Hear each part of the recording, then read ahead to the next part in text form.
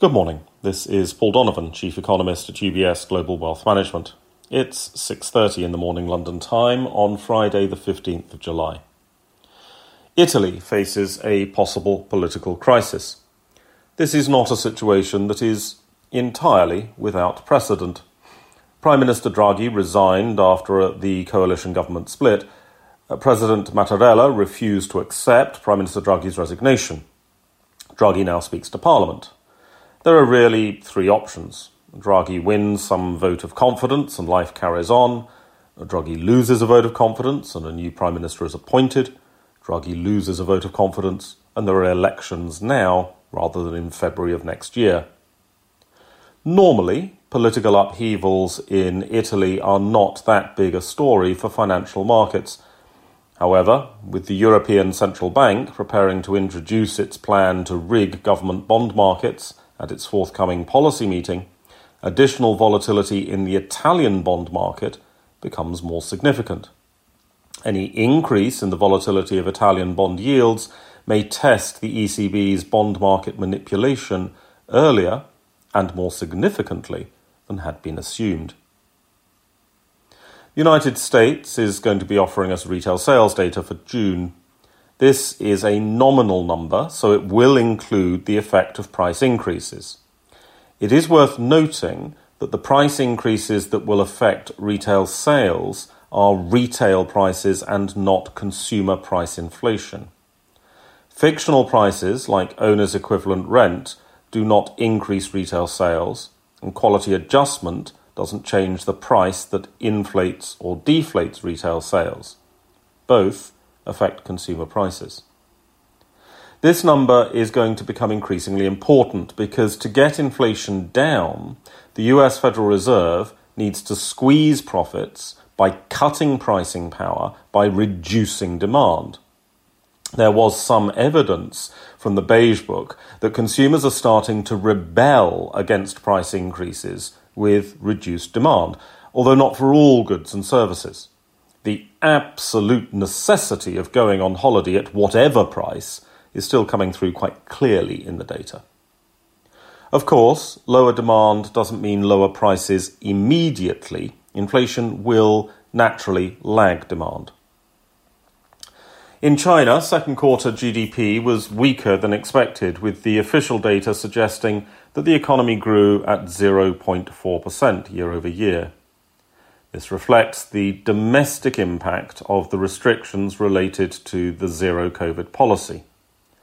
The global implications of slower Chinese growth need to be considered very carefully. China matters to the global GDP aggregate, but the global GDP aggregate doesn't matter at all. China matters to the aggregate simply because it's a large economy and therefore has a high weighting. But what matters to the global economy is how integrated China is to the rest of the world. Does China's slowdown reflect a change in China's supply of goods to the rest of the world or its demand for goods from the rest of the world? And how important are those two things? Because this is a domestic and mainly service sector slowdown in China, and because of the pattern of Chinese imports, this disappointment does not have the impact on other economies that, say, a similar US disappointment would have.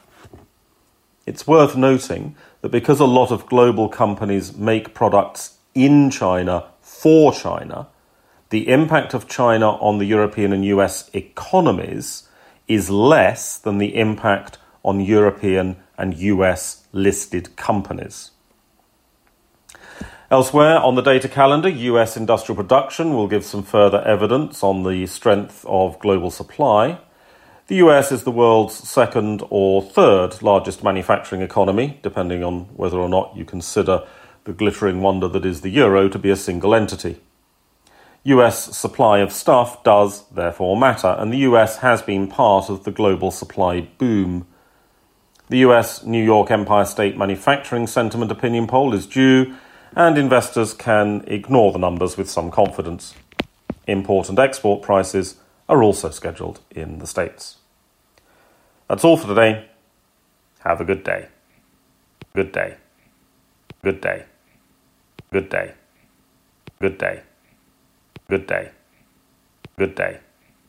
Good day. Good day. Good day. Good day. UBS Chief Investment Office's investment views are prepared and published by the global wealth management business of UBS AG or its affiliate, UBS. This material has no regard to the specific investment objectives, financial situation, or particular needs of any specific recipient and is published for informational purposes only. As a firm providing wealth management services to clients globally, UBS AG and its subsidiaries offer both investment advisory services and brokerage services. Investment advisory services and brokerage services are separate and distinct, differ in material ways, and are governed by different laws and separate arrangements. In the USA, UBS Financial Services Inc. is a subsidiary of UBS AG and a member of FINRA SIPC. For information, please visit our website at ubs.com/working with us. For a full legal disclaimer applicable to the independent investment views produced by UBS, please visit our website at ubs.com/CIO-disclaimer.